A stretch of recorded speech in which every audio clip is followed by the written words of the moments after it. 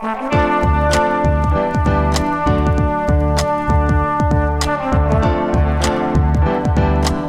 listening to the Co-Main Event Podcast. And now your hosts, Ben Folks and Chad Dundas.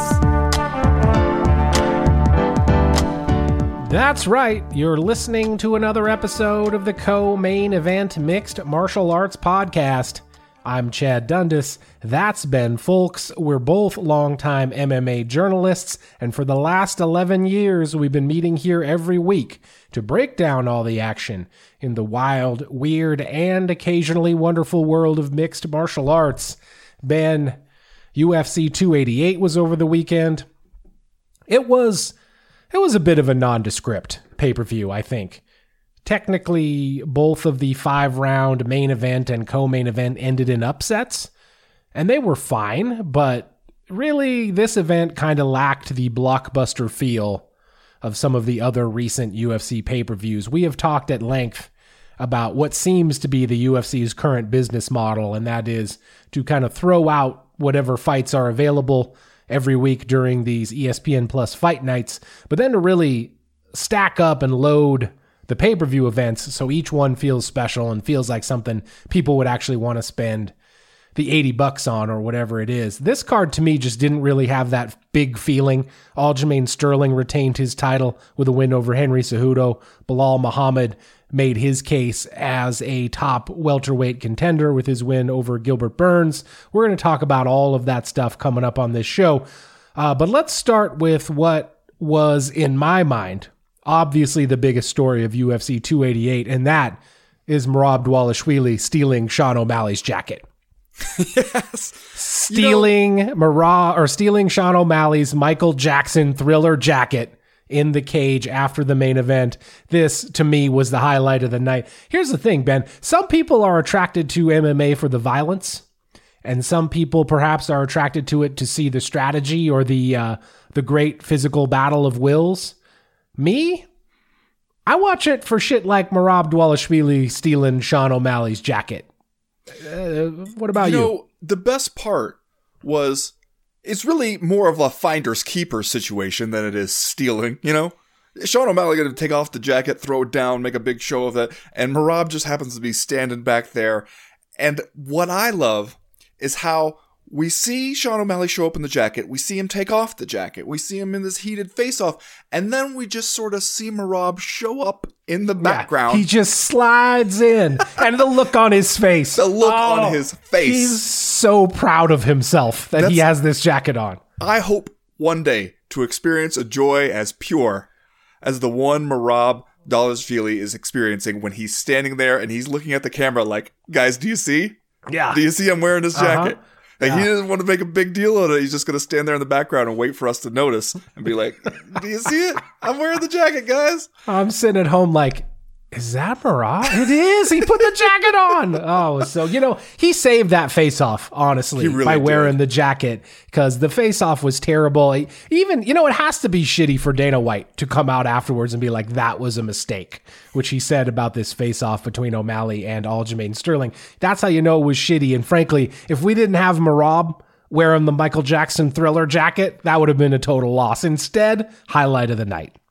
Yeah. No, that was really the greatest part. And honestly, you're right to say, like, this pay-per-view as a whole, especially with the way it ended, with both the last two fights, it felt just like a little sleepy. Yeah. Where we had the Bilal Muhammad and Gilbert Burns fight where it feels like we sort of establish early on what's going on, and the commentary team is going to spend a lot of time talking about how Bilal Muhammad is essentially beating a one-armed man here. And that doesn't really hype anybody up. Did not do him any favors. No. And then we get into the main event where it's just like, it's a close competitive fight, but not necessarily in the most exciting of ways. If you had told me going into UFC 288 that there was only going to be one finish on the main card, brother, I sure wouldn't have guessed that finish would come in the women's strawweight division. And I sure wouldn't have guessed that Jessica Andrade would be on the receiving end of said finish. That's kind of made the biggest surprise of the main card. No, I agree. That's totally shocking stuff if you care to dig that deep to think about it that way. You know what Merab has to do now is I assume he had to give that jacket back to Sean O'Malley at some point. I think that might have been what we were arguing about as everybody was leaving the cage was whether possession was in fact 9/10 of the law. If he did have to give the jacket back to Sean O'Malley, he has to go buy the exact same jacket. 100%. And wear it all the time. Wear it to every public event that he has ever goes to. He has to wear the Michael Jackson Thriller jacket. You could do a lot worse than to have that be your gimmick. No, I agree. And show of hands to everyone who was surprised that Sean O'Malley wore the Michael Jackson Thriller jacket with no shirt underneath. Of course not. Why would you wear a shirt underneath your Michael Jackson Thriller jacket? Why That's would just you? silly. Why Maybe would you? Merab's thing could be that whenever he has a new rival in the division, he will start to dress like them. Oh, it's even better than Henry Cejudo getting a custom-made pillow with your face on it. Or Totally whatever. better. And it's like even better, he could pretend that he doesn't notice he's doing it. If he's just like, what? I just saw this on Amazon. I thought it looked cool. It was on sale. You know me. I'm a sale in my shopper. size. Yeah. Love a bargain. Remember, you're listening to the Co-Main Event podcast proper, and right now is a very exciting time for us for two reasons. First, because this week marks the 11th anniversary of us starting this show back in 2012. And two, to commemorate that anniversary, we're kicking off Pledge Month for the CME Patreon page. As many of you know, we are a completely independent show. We don't have a big media company backing us. We don't have an established MMA website backing us. This isn't a UFC-owned podcast where a former fighter and a C-list comedian run down a list of pre-approved corporate talking points. No, we do this podcast all on our own. We sell all the ads. We produce the audio. We handle everything. And that's why the discourse here is real and unfettered. Ben, I heard a rumor that the CME right now might be under attack by some corporate fat cats. Can you confirm or deny that? Yeah, I didn't want to get into this, but it's true, like people have been talking about. Technocrat billionaire Jor-El Skink, who I'm sure we're all familiar with. I hate that guy. He made his money off the video sharing platform Bloop. And honestly, a lot of people say he's just a Nepo baby who had one good idea and has been riding it forever. And now he's trying to take his billions and get into the exciting and endlessly profitable world of podcasts. It seems that he has targeted the CME for acquisition. Obviously, we don't want that to happen for a number of reasons. I mean, could we sell out, cash out big time by selling to Jor-El Skink? I mean, I guess we could, but already, Chad, I've seen his plans, and our plans are better. For instance, there's talk that he would immediately institute something he's calling CME Platinum, where he would charge people money just to say the words listener mail, just to even utter the phrase, "Are you fucking kidding me?" And honestly, that's just not what we want to see the CME become. We want to see it remain free and unfettered, but we need the help of the people. We need people to sign up on Patreon, join the team, become contributing members, friends of the podcast, so that we can stave off this hostile takeover.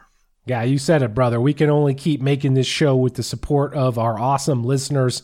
Please consider joining this month over at the CME Patreon page at patreon.com/co-main event. Ben Folks and I are over there cranking out additional content all week long. And if you don't believe us, well, this month we're going to give you a little taste. For the next 2 weeks, we'll be rolling out our full weekly Patreon content for free right here in your podcast feed. So you can check it out. Maybe you'll like it. Maybe you'll want to join. But wait, there's more. We want to let you know that annual subscriptions for our Patreon page are now available. This goes for if you are a new subscriber or a current patron who wants to switch over to the annual deal. You pay for the year up front. This obviously is great for us, but it helps you too because you save on sales tax and monthly processing fees. And by the way, if you join now with an annual membership during Pledge Month, you get 10% off for a limited time only. Plus, and this is the big one, if you subscribe or upgrade to an annual membership at the $10 or $20 level, we'll send you a shirt for free. That's right. If you screenshot your receipt from an annual membership and email it to us at co-maineventpodcast@gmail.com, we'll let you go into our merch shop at co-mainevent.com, pick a shirt, pick the size, and we'll send it to you for free. Unfortunately, this deal is only for subscribers in the U.S. because, frankly, we can't afford to be sending shirts all over the damn world. Yeah. But go check it out. There are new shirt designs up right now at CME.com. We just launched them over the weekend. Cool designs by our guy Johnny Ashcroft in Portland at Studio Superconductor. Hit them up with all your design needs. So there it is. Come party with us. We think it's the funnest, smartest, most welcoming group of men and women talking fights online. But if you don't believe us, here's our guy Brandon Boyd from St. Louis to tell you about it. Hit us up at patreon.com/co-main-event.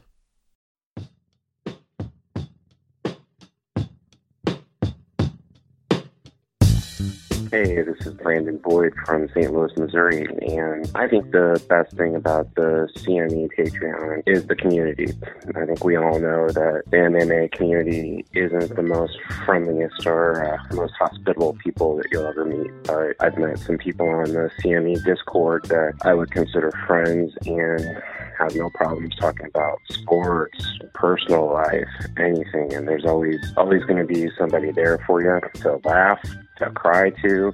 It doesn't matter. It's one of the best communities that you'll ever see in MMA or possibly even on the internet. Thanks.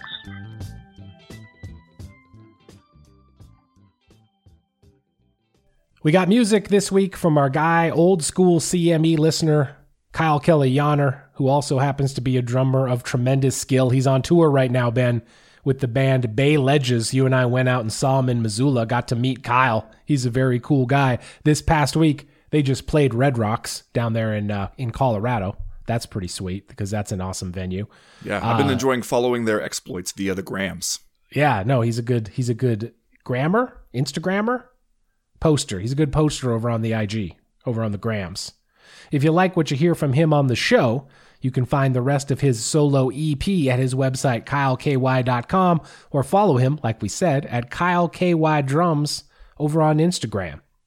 3 rounds, as usual this week in the Co-Main Event podcast. In round number 1, it was a great weekend for Aljamain Sterling, defeating MMA great Henry Cejudo in pretty much his hometown to retain his men's bantamweight title and set up a lucrative fight with Sean O'Malley. But somehow it actually wasn't that great. And in round number 2, to paraphrase a completely different Gilbert, man, why Bilal Muhammad always getting fucked? It wasn't his fault Gilbert Burns hurt his shoulder early in their fight, but that win probably isn't going to get him where he wants to go. And in round number 3, Demetrius Johnson settled the score in his trilogy with Adriano Moraes this weekend at One Championship. DJ may not quite be done yet, but it already feels like MMA will never quite give him the respect he deserves. All that, plus Are You Fucking Kidding Me and Just Saying Stuff, but first, like we always do about this time, let's do a little bit of listener mail. Listener mail. Ben, everybody knows we recently welcomed back our friends at Fulton and Rourke as a sponsor of the CME. We love these guys. We love their products. I've pretty much used all of them at this point, whether that be their solid fragrances, their amazing bar soaps, the Formula 5 oil for your hair and skin, their aluminum-free deodorant. In fact, I've got all those things in my bathroom right now. We also recently told you about their new fragrance, Highway 190, which they're really excited about. And here's the thing, guys. You can order anything from Fulton and Rourke pretty much risk-free because of their 30-day no-questions-asked returns policy for all of their full-size products. Ben, tell the kids at home more about that. Yeah, Chad, when Fulton and Rourke started selling their products online years ago now, they were the new kids on the block. They didn't know if people would buy a brand they'd never heard of and fragrances they'd never smelled before, so it only seemed fair for Fulton and Rourke to have a really generous returns policy. As they started getting coverage in Men's Health, GQ, Esquire, and the Wall Street Journal, people did start checking them out. And amazingly, only about 1% of the total purchases were returned or exchanged. Almost 10 years later, that's still the case. This policy applies to everything but their introductory sample sets, so if you're on the fence about trying something out, you basically get a whole month to keep it, try it, see if it works for you. If you don't love it, you can send it back and they'll either refund your money or let you exchange it for something else. As always, CME listeners can save 20% off your order with the code CME20. Again, that's FultonandRourke.com and the code CME20. Our first piece of listener mail this week, Ben, comes to us from Oscar Eagle, who writes, "It seems we figured out a long time ago it's tough being one-dimensional in modern MMA no matter how good that one dimension is. Somehow Crone Gracie didn't get the memo and is still out here butt-scooting and guard-pulling in 2023. Now, I have a lot of respect for Crone as a grappler, but he's been away for 4 years and didn't seem to do any striking training. I guess you can look to guys like Habib and Askren, successful specialists, but every round starts on the feet, so learning to throw a punch seems like a good idea. Please discuss." This was an eye-opening one. Yeah. From Crone Gracie out there making his return to the UFC for his first fight in a long damn time. First fight since Cub Swanson back in October of 2019. He goes out there against Charles Jourdain and just didn't look like he had it. Just didn't look like he had all the skills that he needed out there to compete in this fight. And I don't know if that is because he has neglected to train the striking for so long, or if it's because Charles Jourdain is so good that no matter how hard Crone Gracie worked, there was always going to be such a divide between him and Jourdain in the striking department that maybe his whole game plan was, I go out there, I get this guy on the ground one way or another, and I tap him out. But whatever the strategy was, man, it looked bad out there. Yeah. I wondered beforehand, and then only more so afterward, why was Crone Gracie back for this fight? Yeah. Like, what was it that brought him back here? Because when you haven't fought in, since 2019, right, when he fought that one with Cub Swanson, which I love that when we're doing the sort of rehash highlight reel before he fights, where we're like, had a great fight with Cub Swanson. We're not going to mention who won, just that it was a great fight.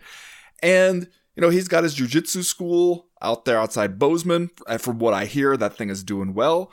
And so then to show back up now, after it seems like, all right, maybe you kind of, you jumped in with minimal MMA experience, you graduated up the ranks pretty quickly, in part because of name value, but in part because you were winning. You met a roadblock, and then you disappeared for a while. Sometimes when a guy returns like that, it makes me wonder, is this a fight just to try to get done with the contract? Like, are you in a situation where you just want to be free and open to entertain other possibilities, and so you just want to get out from under it and fight out your remaining fights? Or is it something where you think, I've changed, I've improved, and I want to rededicate myself to MMA? Because the kind of performance that he went out there and gave, I felt like that doesn't seem like a guy who has spent the interval between his last fight rounding out his game. Yeah. Seemed, like Dana White made some comment, one of the rare times I'm agree with Dana White, where he talked about it was like opening up like a time capsule kind of for like a different era of MMA when you see a guy out there jumping guard, butt scooting. And even if you're really good at that stuff, man, it's gonna be hard to beat people just with that. Even somebody like Demian Maia had to learn to round out his game in a way that it would feed into his strengths, not just going out there and hoping that you will consent to fight him on the ground. Crone Gracie, if he really wants to be about MMA, is going to have to figure out something like that too. And it just didn't seem like that was anywhere in the preparation for this, at least as far as what we saw. Yeah, I'm glad you brought up that Dana White quote, because I was going to mention it too, because I guess to be fair, we got to give it up to the guy when he's right. And he was right about this one when he said that times capsule from 1995. Also clever for Dana White. That's a clever joke by his standards. Do you think we see Crone Gracie fight again?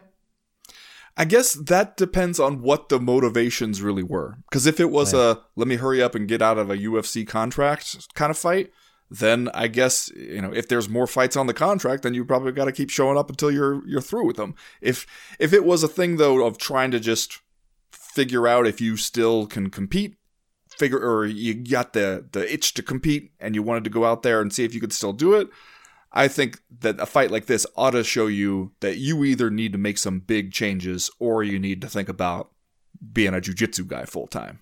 Yeah. Because coming in there with this against, in that division against the guys that the UFC is going to have for you to fight, because frankly, the way you get up on the main card here in a pay-per-view is by having Gracie as your last name. That's correct. how. Yeah. And so that part's not going to change. They're not going to give you a whole lot of easy ass fights. This one wasn't even particularly challenging in terms of like who else they could have chosen for him. So if you're not going to be really trying hard to evolve and become a better all-around fighter, then what are you doing it for? Yeah, and 34 years old. This might have been the last time that we see him in the cage. Next question this week comes to us from Darkwing Duck, who writes, "It was cool to see Movsar Evelev move to 17-0, but spare some words for the kid Diego Lopez. Punk rock haircut? Check. Terrible tattoos? Check. Game as fuck attitude? Check. Dangerous from the guard position, unlike some other BJJs on this card we could mention?" Ooh. That's a shot at Crone, I think. Yep. Check. Special cage side gab session with Dana White to let him know he'd still be getting his win money? Check. This guy maybe seems like an exciting addition. Agree? I think so. Like, he caught a hot one in Movsar Evelev stepping in as a late replacement here in order to make his UFC debut, but I feel like he opened a lot of people's eyes and didn't win the fight, obviously, but was, as Darkwing Duck describes him here, game as fuck, and looked, honestly, super dangerous, especially off his back, where he was chaining together one submission after another and seemed either on the verge of getting a couple of them or, did apparently appear to get that knee bar at the end of the fight that just Evelev wasn't going to tap to it with 15 seconds left or whatever it was. And so, yeah, I was super impressed and frankly will be excited to watch Diego Lopez fight again. Yeah, I'm impressed with anybody who can come in and do that in the extremely late notice UFC debut. Because we've seen a lot of times a UFC debut, you don't see the best version of that fighter just because it's a real thing to get the jitters on the big stage, being in the octagon for the first time. And a lot of people have had shitty debuts and went on to have great careers in the UFC. So I'm always a little forgiving of those.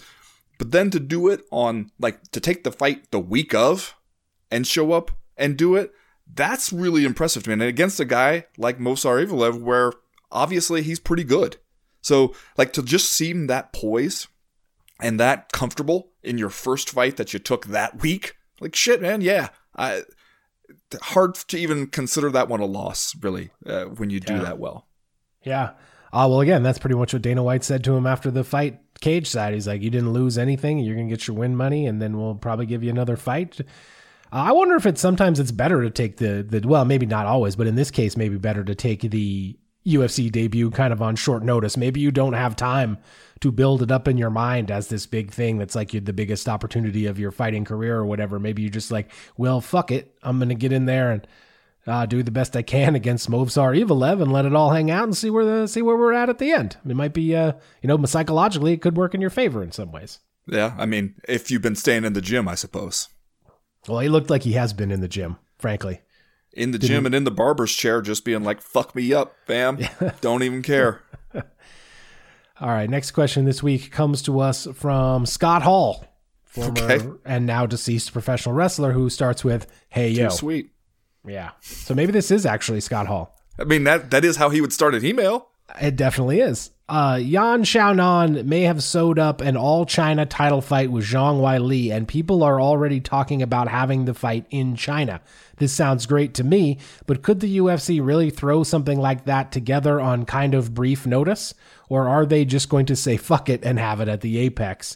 You mentioned the surprising nature of Yan Xiaonan's first round KO over Jessica Andrade, which was surprising on a lot of different levels. Jessica Andrade, I believe, also a late notice replacement fighter here, but came in as the betting favorite and gets knocked out. And it does seem like Zhang Weili and Yan Xiaonan could have an amazing title fight, and I'm all for it. And we know that the UFC has long coveted this kind of international expansion in places like China and Russia and the Middle East and everywhere else that they can get their foot in the door. Do you think they can throw this together? I, in some ways, agree with Scott Hall here that perhaps it would be surprising if they kind of on the fly were able to get a show booked in China, but maybe not. Well, I guess it depends what kind of a timeline we're talking about here. Because it's not like you got to do it, by end of the month. So you got a little bit of time. Ask Francis Ngannou about that. We got a hard charging UFC pay-per-view schedule here. you got a little bit of time to plan for it. And honestly, because the UFC has for so long wanted to really expand and break into the Chinese market, if you have a fight like this and you don't do it in China, that seems like a huge missed opportunity. Yeah. Because you're not going to get endless chances like this that are really setting you up for something where you go in there and be like, okay, look, this one is tailor-made for this market and could be a really big thing for you to really expand viewership and expand interest there. And, also be like a legit good ass fight too. So yeah. Even if you had to delay it a little bit to make it fit on the calendar, it'd be really disappointing if you were like, well, and this would actually honestly be a super UFC thing to do, to just be like, well, we wanted to do it in September, but it turned out we would have had to wait all the way till October. So fuck it, Apex. Yeah. That would be some sad ass shit. Like this one deserves to be like in a big arena in China. I agree. Next question this week comes to us from HB, who writes, seems to me that for 2 weeks in a row, the UFC has failed to present the most compelling fight card of the weekend. Got beat last week by BKFC and this weekend by one. Maybe dicking around with slap fighting and not paying attention to, or not paying the top heavyweight in the world is starting to have an effect. The company just seems extremely lazy and appears to be just going through the motions. No innovation, no personality, no fun. I guess I did mention at the top of the show that this UFC 288 did feel a little lackluster as compared to some of the other UFC pay-per-views we've seen this year. But, we talked about all last week. Henry Cejudo and Aljamain Sterling was legitimately a great fight on paper. Probably should have gotten more attention. Sometimes it's hard to sell these fights at bantamweight and flyweight down there in the lower weights of the men's divisions. And I don't know. I mean, I agree that sometimes it feels like, especially the figurehead president of the UFC is kind of going through the motions. And at this point, the UFC has figured out that as long as they keep turning the crank and the sausage keeps coming out the other side, that they're going to make essentially the same amount of money no matter what. But certainly I wouldn't call any of the lower or mid-level people who work at the UFC lazy. I think that those people are absolutely ground to dust by the UFC's entire live event schedule and the sometimes mercurial whims of that figurehead promoter. And so I don't know if I would apply the word lazy, but it sure seems like they are content right now to kind of throw out whatever they have and just kind of take whatever comes from it. Yeah, I think as far as executive leadership goes, they're like McDonald's at this point, where they feel like, listen, we got a streamlined operation where we know exactly how it works all the time.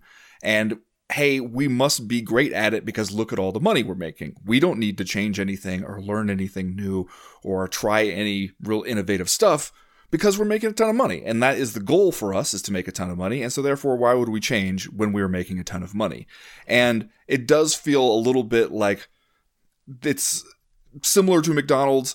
There's a good and a bad aspect of the uniformity to it, because one of the ways that they are holding on to a fan base is by conditioning them to expect every Saturday night is going to be a fight, pretty much. The odd Saturday night will take off, but you can expect that pretty much every Saturday night, UFC is going to come to you. It's going to look the same. It's going to feel the same, regardless of whether it has some of the best people in the world or a bunch of people you never fucking heard of. It's going to look and feel the same. Similar to where, the appeal of a McDonald's is you walk into one in your hometown, or you walk into one when you're on vacation in Florida, you walk into one in New York City, it's going to be the same. And that, I think that they've really leaned on, and that has worked to generate a consistent audience. And that helps when you're making your guaranteed money from somebody like ESPN, because you can just go to them and be like, this is the audience base that we bring no matter what. Kind of no matter what. Doesn't matter if we have a great fight card or if we're just throwing on some content. We're going to get you a certain amount of people. But I also think that you have all these other organizations that have to be a little innovative to get our attention. They're constantly trying to come up with the solution to that. And they are, in some ways, nipping at the UFC's heels because the UFC doesn't want to try or do anything different. You could see it even in the little details like the fight posters and stuff, where it's just like the UFC is just kind of rinsing and repeating when it comes to fight promotion because they feel like they got it figured out. Like, you don't need to do anything different. We're killing it. And I think that a lot of that just is the leadership that comes from Dana White being like, I'm the fight genius. it's the right choice because I made it. Therefore, why would we do anything different? Right. Yeah. All right. Next question this week. This is going to be the other side of the coin here. We got this question from HB that we read about if the UFC is no innovation, no personality, no fun. Here's one from our guy Devin Scott, who writes, this coming weekend's Rosenstrike versus Almeida card is surprisingly good. Which of the main card bouts intrigues you the most? Jairzinho Rosenstrike versus Jailton Almeida, Anthony Smith versus Johnny Walker, Daniel Rodriguez versus Ian Gary, or Alex Morono versus Tim Means?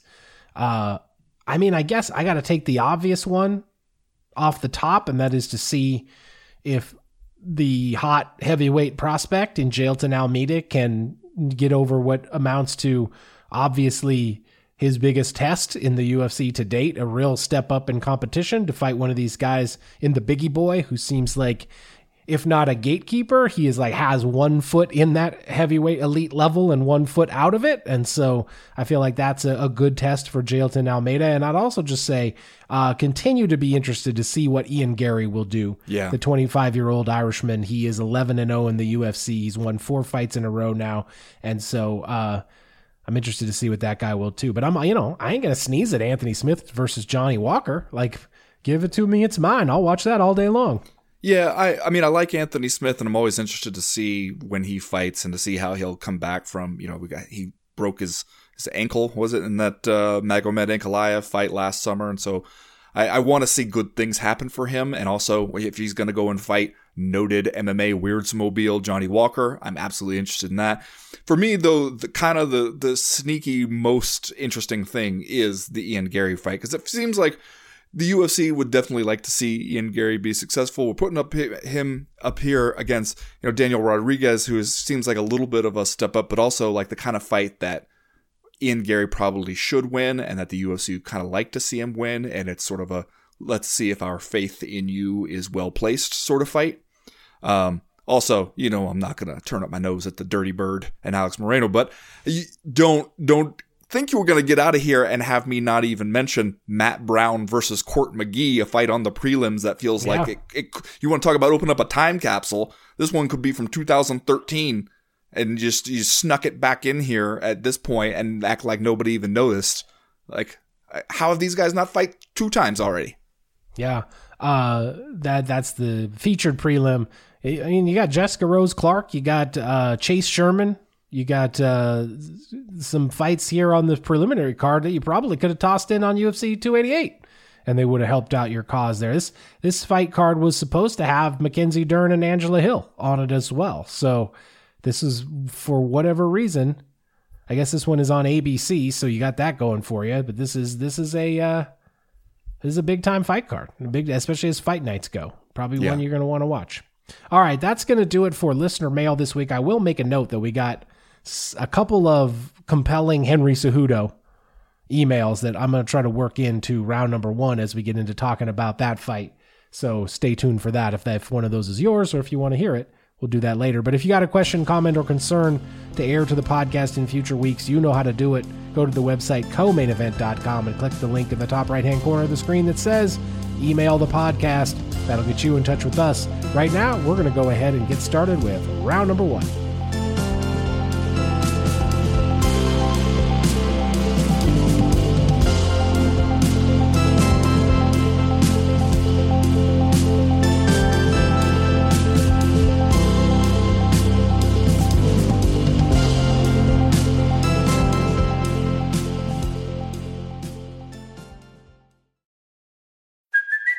It's Kaylee Cuoco for Priceline. Ready to go to your happy place for a happy price? Well, why didn't you say so? Just download the Priceline app right now and save up to 60% on hotels. So whether it's Cousin Kevin's Kazoo Concert in Kansas City, go Kevin, or Becky's Bachelorette Bash in Bermuda, you never have to miss a trip ever again. So download the Priceline app today. Your savings are waiting.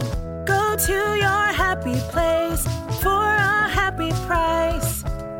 Go to your happy price, Priceline. Well, Ben, I don't love starting the round this way because Aljamain Sterling got the win on Saturday. He beat Henry Cejudo. He retained his title. I think it's a pretty big win for him in the scope of his career and his championship reign. But I gotta say, man, I thought that the way that he approached this fight, or at least the way it played out in the cage for Aljamain Sterling, was kind of bizarre. And in the end, after he essentially gives away the 5th round, I don't know if he felt like he was ahead, or if he was just tired, or he just couldn't get the Ferrari out of first gear. It turns out he would have lost this thing without a totally insane scorecard from the judge Derek Cleary, who awarded the 5th round to Aljamain Sterling, which was one of the only rounds of this fight that I feel like we could all agree that he did not win. That one was a Henry Cejudo round all the way, and that ends up being the difference, man. This just completely off-the-wall 5th round scorecard from Derek Cleary, and that's how close Aljamain Sterling came to losing this fight, and that's how close Henry Cejudo came to winning it. And if that scorecard alone had been different, we'd be sitting here having a very different conversation on Monday. Yeah, didn't this one seem, as it was happening, like, oh, this is going to be some absolutely nuts scorecard stuff, just because the kind of fight it was? Yeah, it was a classic men's bantamweight competitive fight, where when you get to the end of it, you're like, well, I think Aljamain Sterling won, but the scorecards could be all over the place. And in fact, they were. Because I think there was only 2 rounds or something that the judges agreed on that Aljamain Sterling won. So, I think they came to the correct decision in the end, because I did think Aljamain Sterling won this fight. But how they arrived there is a complete mystery to me. Yeah. Well, and I can kind of get that, just because when you're watching this fight, it's not like in too many of these rounds there's any one big moment where you're like, okay, that one seals that one for that guy. No discussion there. Or even like there's prolonged periods where you're like, one guy is absolutely dominating here. Because each guy kind of got to do some of his stuff, And there were moments where it looked like Aljamain Sterling is in control here. And then there were other moments where it looks like, man, he's shooting from way far out, not really getting close. And Henry Cejudo looks like he's taking advantage of some of that stuff. And so it's like, yeah.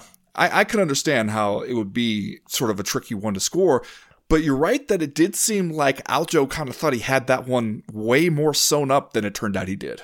Yeah, you should never think that ever in a championship fight when you've got these judges out there. This is what I was talking about when I said that I thought his approach was bizarre. What was he even doing shooting for those takedowns in the middle of the cage? Because even if you are winning, and even if a defended takedown isn't necessarily supposed to count for anything in the actual scoring criteria of MMA, that does not look good for the judges, man. When you are shooting a takedown and you're letting the other guy sprawl out on top of you and basically push you down face first into the mat by your head and your neck. And then in the corner, you got Ray Longo at one point even being like, hey, I think we got him faked out with these takedown attempts.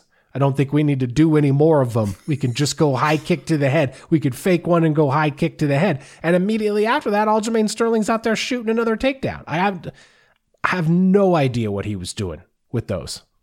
It is interesting that when you look at the scorecards, the only 2 rounds that all 3 judges agreed on and saw exactly the same were the 1st round and the 4th round. Yeah. And those they all had for Aljamain Sterling. And so it's, as much as the scorecards end up being sort of all over the place, that is one thing that maybe tells you something. If the only times they really agreed it was in Aljamain Sterling's favor, then okay.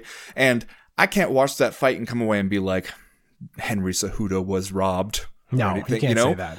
I also, though, I do sort of feel like the same things we were saying before the fight, like Henry Cejudo could be a tough matchup for Aljamain Sterling if he is exactly as sharp and as quick and as good as he was when he left. And he wasn't quite, which honestly, he was not bad for having been off 3 years and having gone from a guy who was in his early 30s to a guy in his mid 30s. Like, that was still a very good showing for Henry Cejudo in all those circumstances.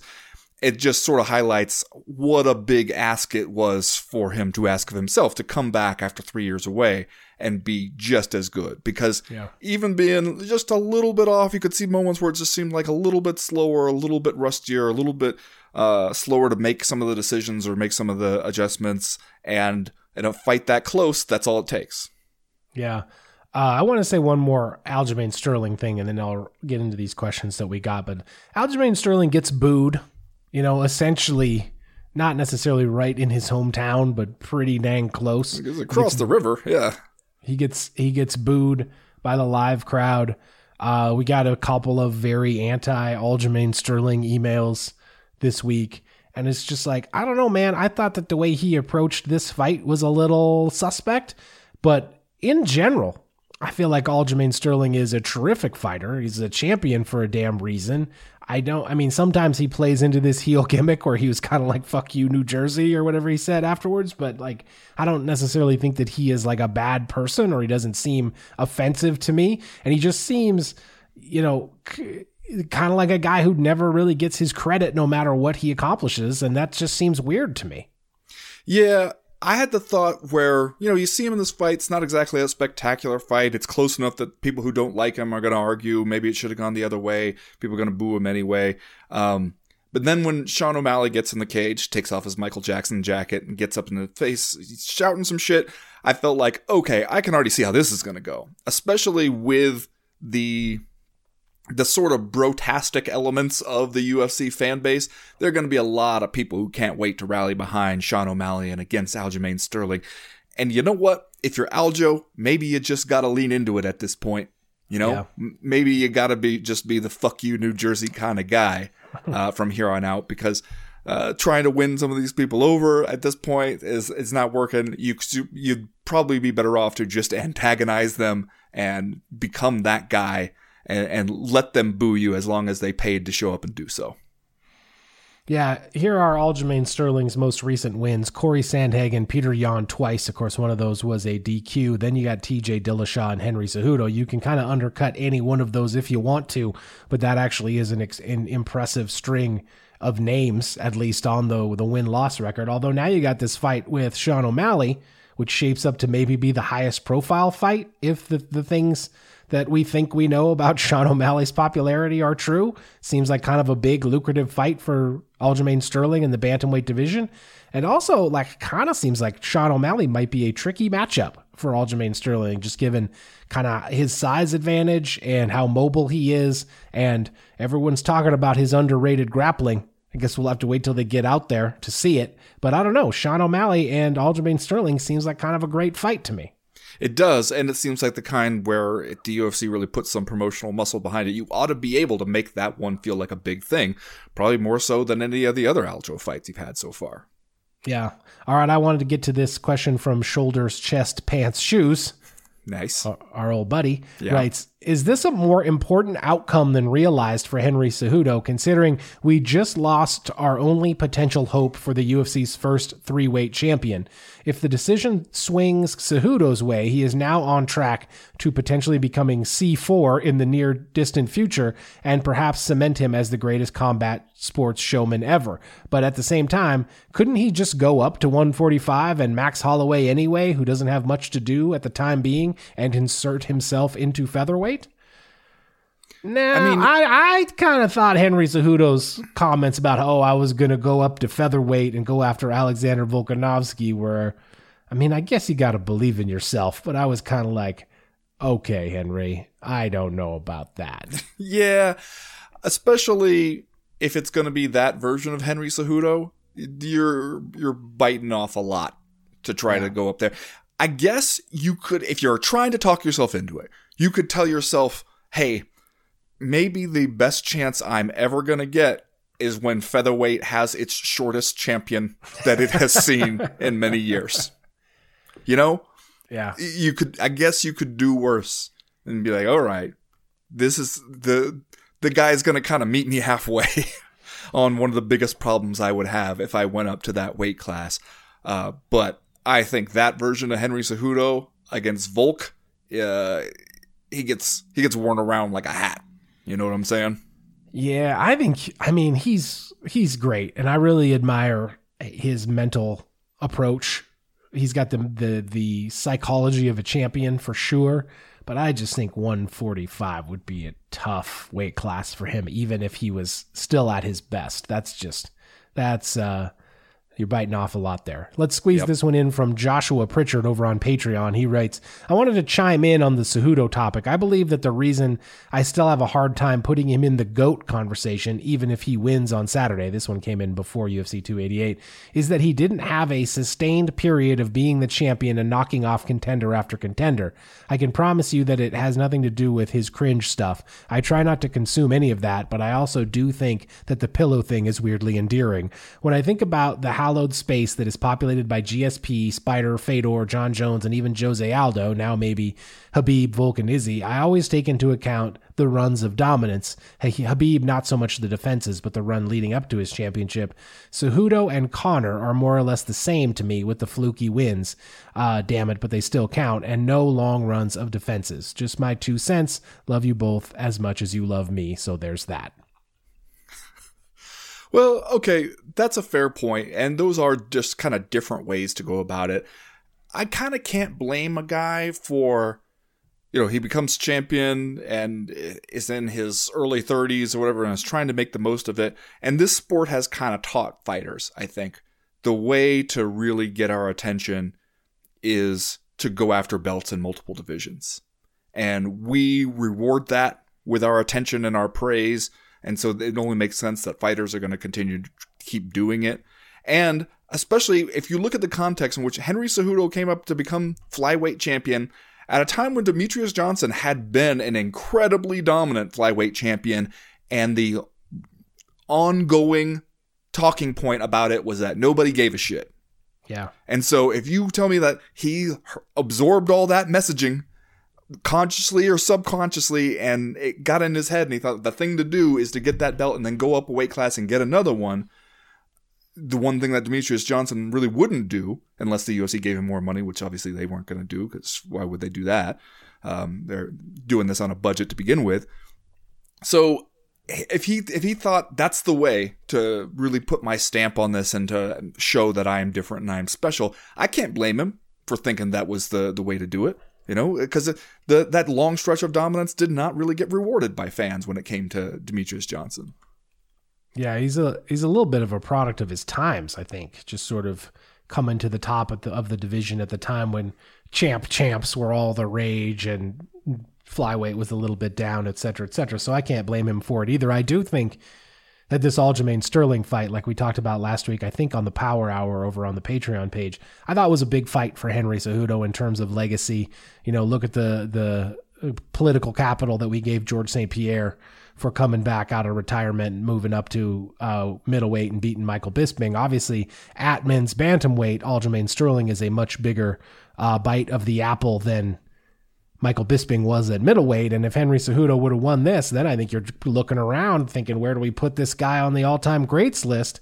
And he did come close, man. He came damn close. Yeah. Like I said, Derek Cleary's scorecard is the only thing that separated Henry Cejudo from that win.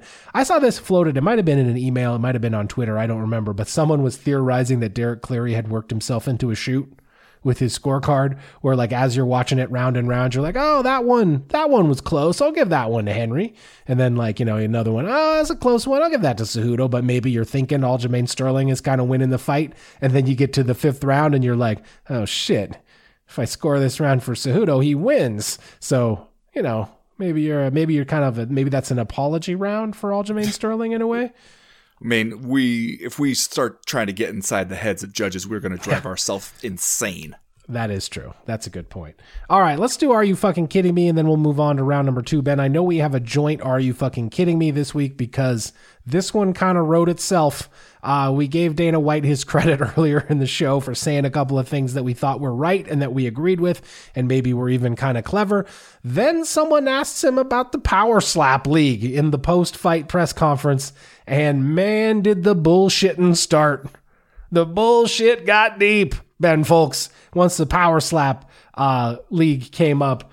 Do you have any of these quotes handy? Because these were doozies. Among other things, Dana White saying that the Power Slaps numbers on social media, I believe, were bigger than all of the other mainstream sports combined, which no, they fucking aren't. Yeah, it is. This one really is quite incredible because we've talked before about how sometimes it's tough to know if Dana White realizes he is lying, or if he is repeating a lie that maybe somebody else told him. Yeah, no, I 100% think somebody showed Dana White some numbers. That definitely happened. Now, what those numbers were and what he took away from them and what he is willing to sit up on the die and say in front of the media who do not matter in his words, that's a different conversation, I think. Yeah, it's just kind of like what Dana White says here is that first of all, money-wise, it has been incredible to do the slap show, but also social media numbers-wise, they are the biggest sport on social media. If you take everything else combined. That's not true. That's not true. And he just starts naming off all the sports, including, like car racing and all the other big sports and everything. If you take them all and combined, slap show beats them on social media, which is obviously untrue. And it seems like the kind of thing where Dana White paid some company to be like, give us an assessment of how we're doing on social media. And maybe they looked around, or somebody else who works for Dana White looked around and be like, well, history tells us that the way to deal with this guy is just to tell him that he is a massive success. Similar to when he was saying the stuff about we're watching people's house for them to turn on the pirated pay-per-view or listening to the phone calls. We got you. And then when I talked to the UFC executives about it, and they were like, well, no, I mean, we're not actually technically doing that. This seems like the same kind of thing, doesn't it? Because otherwise, what you were asking us to believe is that the most popular sport in the world by social media metrics, more popular than all the other ones combined. Combined. Not just more popular than football or basketball or baseball. Combined. Put them together. And it's still more popular. And you want us to believe that the sport that has that going for it streams exclusively on a right-wing video streaming platform? Mm-hmm. That went from TV to a niche right-wing video streaming platform because it's so successful? Really? Yeah. You fucking kidding me with that? Yeah. Like, it's such an outrageous lie that I can't decide if Dana White is just sort of fucking with us by being like, not only is this thing not a failure, it's the biggest success in the history of successes. Yeah. Or if somebody was just like, listen, I didn't get this job as Dana White's minion by telling him the truth, the unpleasant truth. I'm going to tell him, you know what? It's going great. How great? Oh, it's the biggest sport on social media. Yeah, really? It's bigger than this? Psh, boss is bigger than all of them. Combined. All of them put together. Yeah. They don't even they stopped trying to keep track of the numbers because the numbers were too huge. They sent us a certificate that said you're number one. I'm going to laminate it. You can put it up on the office fridge. I don't know who the reporter was from MMA Mania that asked these questions, but I did kind of want to give him a shout out because he actually does kind of a good job pushing back a little bit on some of these things that Dana White says. At least by MMA media standards, he does an okay job. So I wanted to say that. There were two other things that Dana White said during this rant, though, that I want to also mention, because it was almost like everything he said was horseshit. When he says, the deal that I signed for the Slap Fight League is bigger than the deal that I signed for the Ultimate Fighter with Spike TV after season 1. That's like the same shit as when he bragged about trying to pay Francis Ngannou Brock Lesnar money, right? You signed the deal with Spike TV in 2005. Yeah. It is now 2023. So saying that the deal you signed for the Slap Fight League has more dollars in it than the deal you signed for Tough in 2005 is maybe not the flex that you think it is. The other thing he said was, he says this a lot now, the media doesn't matter. Motherfucker, you have an entire division of your company whose job is to work with the media and provide them with information and set up shit that they can do to give your company publicity.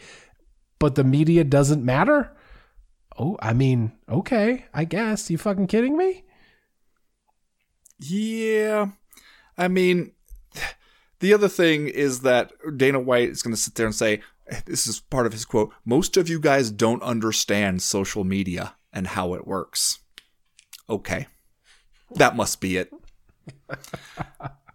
Because I'll tell you what I do understand. Anytime I see this shit show up on social media, a bunch of UFC fans immediately are like, fuck you, stop using the UFC accounts to do this stuff. I hate this. This is so dumb. I mean, maybe that's the path to the greatest social media numbers ever, is just getting people so angry about it and talking about how much they hate it. Yeah, that the numbers just go through the roof. Yeah.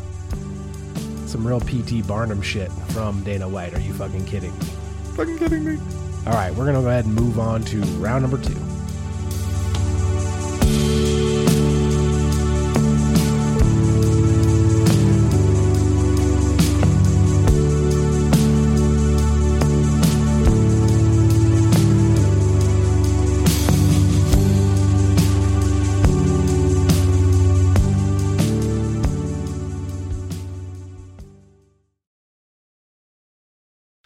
Well, Chad, the co-main event of UFC 288 was, or so we were told, to determine a future welterweight title shot. We all know what those promises are worth. However, Belal Muhammad at least did what he could to hold up his end of the deal. He goes in there against Gilbert Burns and wins a clear, unanimous decision victory, the last 2 to 3 rounds of which seemed to focus a lot, at least on the commentary side, on how diminished Gilbert Burns is. I gotta wonder, you're coming out of this one, Belal Muhammad, let's say you're in Belal Muhammad's camp. He comes out of the cage, gets back to the locker room, won the fight, and he says to you, all right, so what do you think? I definitely got that title shot now, right? Like, they promised it to me, I won the fight I was supposed to win, I got it on lock, right, Chad? Do you go, well... I would show him the stuff Dana White said about the slap fight league, and then I would be like, he's kind of the same thing as when he offers someone a title fight if they win a fight. They should just stop saying that. I mean, I know that they use it to quote unquote sell the fight or whatever, but it's just like, we all know at this point that it's not true. Everyone knows it except the 2 guys in the fight who convinced themselves that this is really the one for number 1 contender status, and then afterward, it's just doesn't happen that way. I feel bad for Belal Muhammad in sort of the same way that I kind of feel bad for Aljamain Sterling, is that it just seems like he is never going to fully get the credit that he deserves, because like I said at the beginning of the show, for starters, it's not his fault. In no way is it Belal Muhammad's fault that Gilbert Burns appeared to hurt his arm or shoulder during a takedown attempt at the beginning of this fight that Belal Muhammad sprawled out of. He shut down the takedown attempt, and it seemed like that was when Gilbert Burns hurt his arm. That's not Belal Muhammad's fault. And then he just has to fight the rest of the fight, man. Like, that's the only thing he does. That's his job. That's what he's there to do. And I thought it was an impressive performance by him, regardless of what was going on with Gilbert Burns' arm. Just what he was doing with the stance switches and the striking that he was showing. Like, even if Burns wasn't really able to fire the left hand, he still was dangerous with the other hand. And I don't know. I thought it was a good performance from Belal Muhammad. I think he deserves a title shot.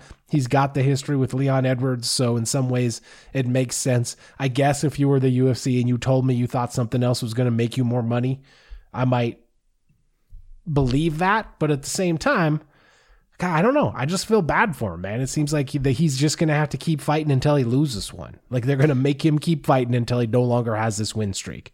Well, yeah, and this was another one. I want to go ahead and point out that I called this one again, that Belal Muhammad keeps showing up for these fights and keeps being the betting underdog. Sometimes he'll even start as the favorite and then end up as the underdog by the time the betting closes, and yet he keeps winning them. This is the 4th straight time that has happened, where he was the underdog in this one, won the fight anyway.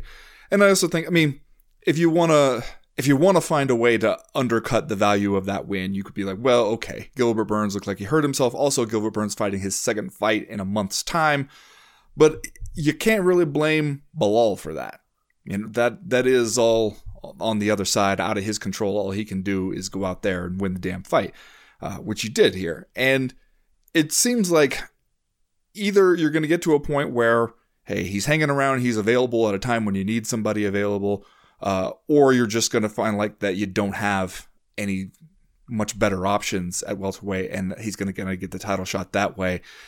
I could definitely see, though, if there is a situation where they feel like there's some other big name, there's somebody who seems like the it guy of the moment, where the UFC could absolutely justify being like, well, we weren't impressed with that one, we'll give your title shot away. I think, though, a lot might depend on who is the champion. you know? Because I think if you wanted to run that fight with Leon Edwards back, like, it makes some sense. He could be like, hey, I got poked in the damn eye, you know, that one was never really decided. You can go in there, but I could also see the UFC looking at that one on paper and being like, so Bilal Muhammad versus Leon Edwards is the one, that's the milkshake we think is going to bring all the boys to the yard. I don't know, man. Yeah. It's just, it seems like he keeps doing his job and he doesn't really get anything for it. So it just makes me feel bad for the guy. Let's talk about the Gilbert Burns side of this thing for a minute. You just mentioned it. Here's a 36-year-old man who had really been busy lately, man. This was his third fight in 2023. He just fought Jorge Masvidal less than a month ago. On April 8th was their fight at UFC 287. He agreed to come into this one for reasons that I'm not totally clear on. Like, he wanted to stay busy. He thought he would have to probably fight or beat Bilal Muhammad at some point anyway. I'm not sure, but even aside from the arm injury, I mean, you could say that this guy just looked flat and tired and worn out, having to go from fight camp to fight camp and weight cut to weight cut. That's just not easy, man. I think this, like, part of what was going on with Gilbert Burns here was just fatigue from being so busy. Yeah, and that is a real thing that we've seen with a lot of guys. Even guys where, you know, they stay in shape, they're tough guys. You fight that much and just put your body through so much that eventually one of those nights you're going to show up and it's not really going to be there for you. And it's one thing if you're fighting a bunch of schlubs and you can afford that, but if you're fighting other guys that are in the top of the division, like Bilal Muhammad is, and a guy who's going to go out there and if we know nothing else about Bilal Muhammad, he's going to fight smart. He's not going to do dumb shit. He's not going to take reckless chances. He's a smart, patient fighter, and especially over the course of a 5-round fight, man, to come back a month later, as you said, not only the training, but the weight cut and everything, and get back in there and fight 5 rounds with that guy, that's a lot to ask of yourself, you know? Agreed. Yeah. And, like, just to engage in some reckless speculation, I don't know that it would have been Gilbert Burns' fight even if he would have had 2 working arms. Like, Bilal Muhammad just looked so good and kept landing those body kicks, and he had such a size advantage. I have a hard time thinking Gilbert Burns turns the tide on that one, even if he is in 100% working order. But at the same time, you know, people are going to use that. People who want to disregard or undercut Bilal Muhammad's win streak are definitely going to use that as to say, oh, he beat a one-armed Gilbert Burns. So, yeah, that's just one of the things we do, man. Yep. All right, that's going to do it for round number 2. We're going to be right back with round number 3.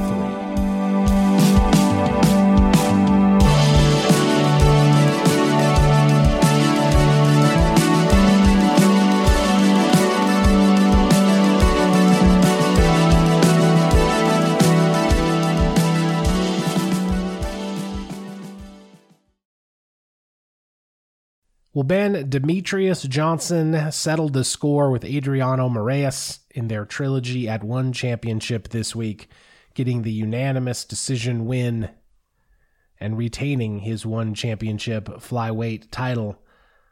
This was a bit of a nondescript fight, kind of like the other 2 that we talked about. We had a lot of nondescript main events in the MMA world over the weekend, but Demetrius Johnson kind of comes on late during the second half of this 5-rounder, and I believe very rightfully gets the unanimous decision win here. He had talked about retirement previous to this. He is also 36 years old, but kind of walked it back a little bit after this win, said he wasn't going to do anything rash, and also said that he was going to consult George St. Pierre and Khabib Nurmagomedov about what they think about retirement, which is a totally Demetrius Johnson thing to do.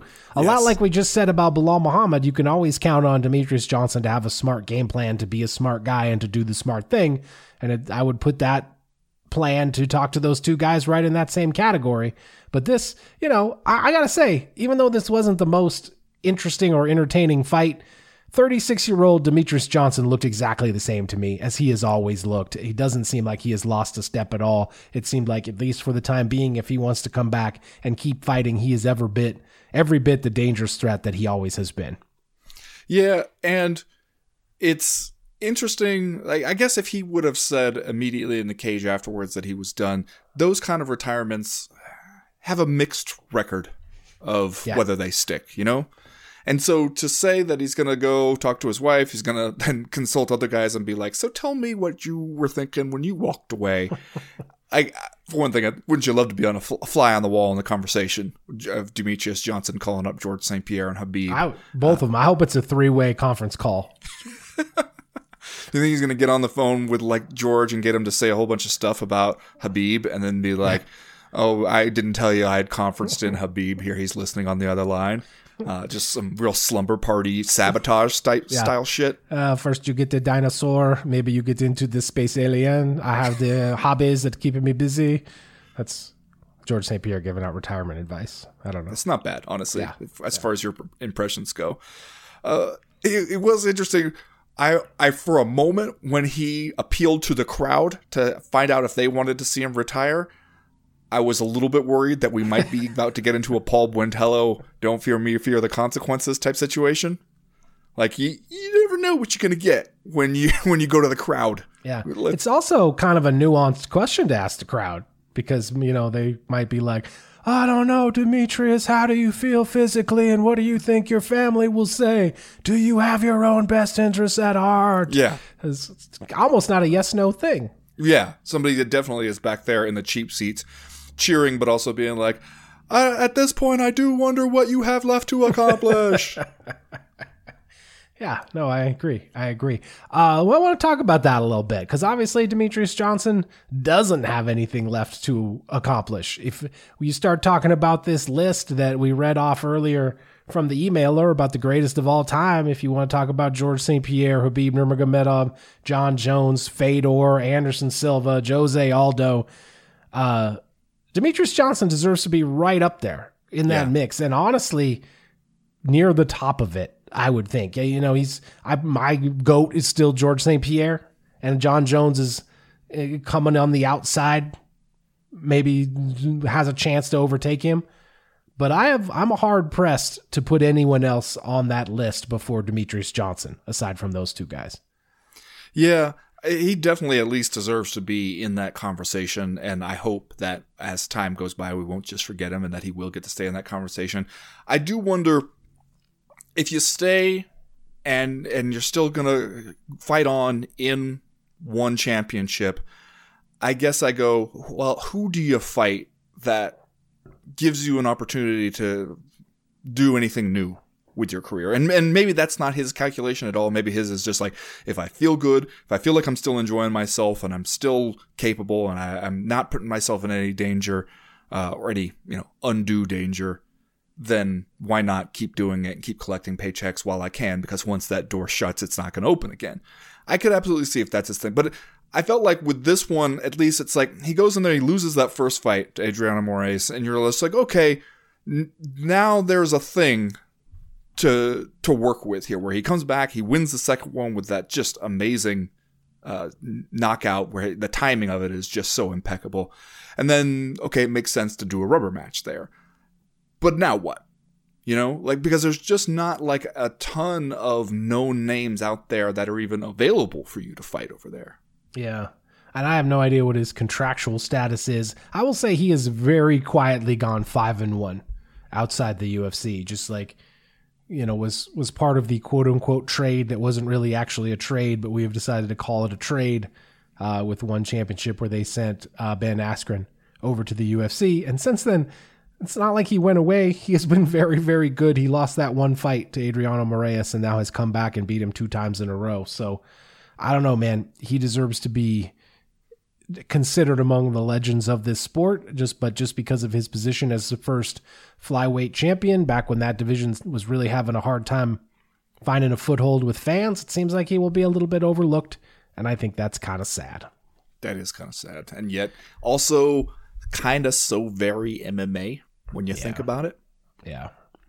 All right, let's do Just Saying Stuff, and then we can get out of here for this week. Ben, what's your Just Saying Stuff? Well, Chad, we didn't really mention it before, but the handsomest man in MMA had kind of a tough night at UFC 288.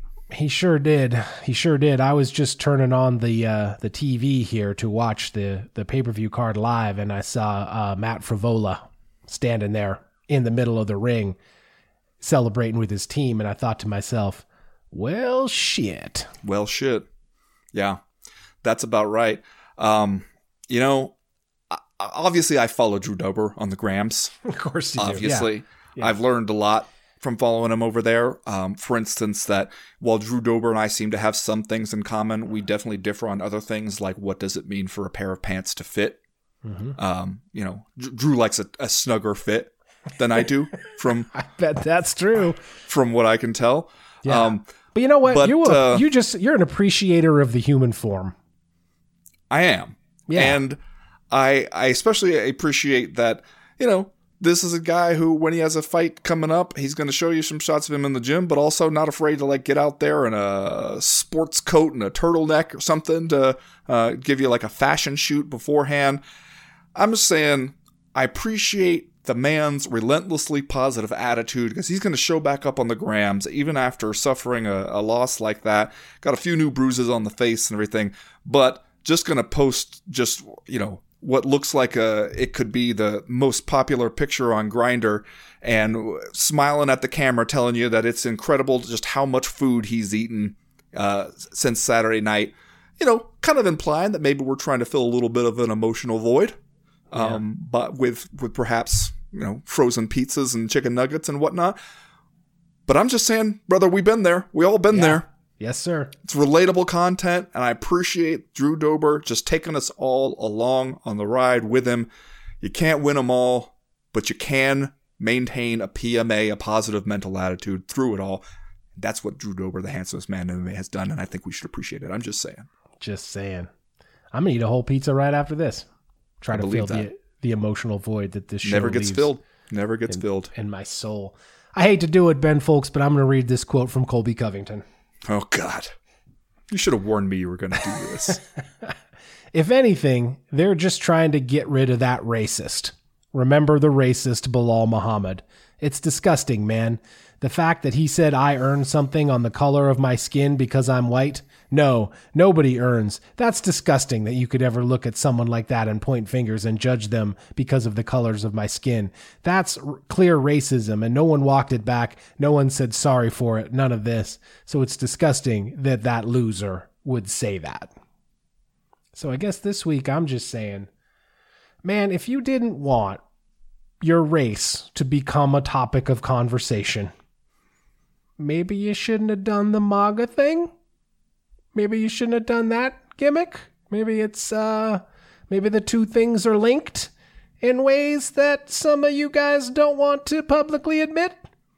Maybe you shouldn't have gone with the guy whose only real political conviction is his own racism. I don't know, man. I'm just saying.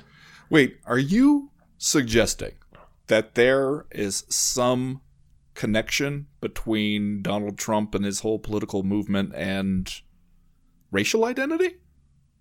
Huh. I don't know where you're getting that from, but that is an interesting theory. I'm just saying. Just saying. Wish we could leave race out of it, says Colby Covington. All right, buddy. Okay. That's going to do it for this week's Co-Main Event podcast. If you are a $20 patron of the podcast, we've got After Hours coming up right now. As for everybody else, thanks for listening. Remember, it's Pledge Month. Do us a solid. Go over to patreon.com/co-main event and sign up to support the team. I can almost guarantee you won't regret it. I can almost guarantee it. As for right now, though, thanks for listening, everybody. We're done. We're through. We are out. That I know we're going to talk about a topic right in your wheelhouse for this After Hours. A topic that hits close to home for Ben Folks. And that is this video that you posted on Twitter. That's where I saw it. Of Mark Zuckerberg's, is this his first Brazilian Jiu-Jitsu quote-unquote match? I mean, the whole thing's 5 minutes long, 3 minutes long, something like that. Looked like a novice level. But did we see the whole thing, or was this just an excerpt? It seemed like he competed in a tournament and did both gi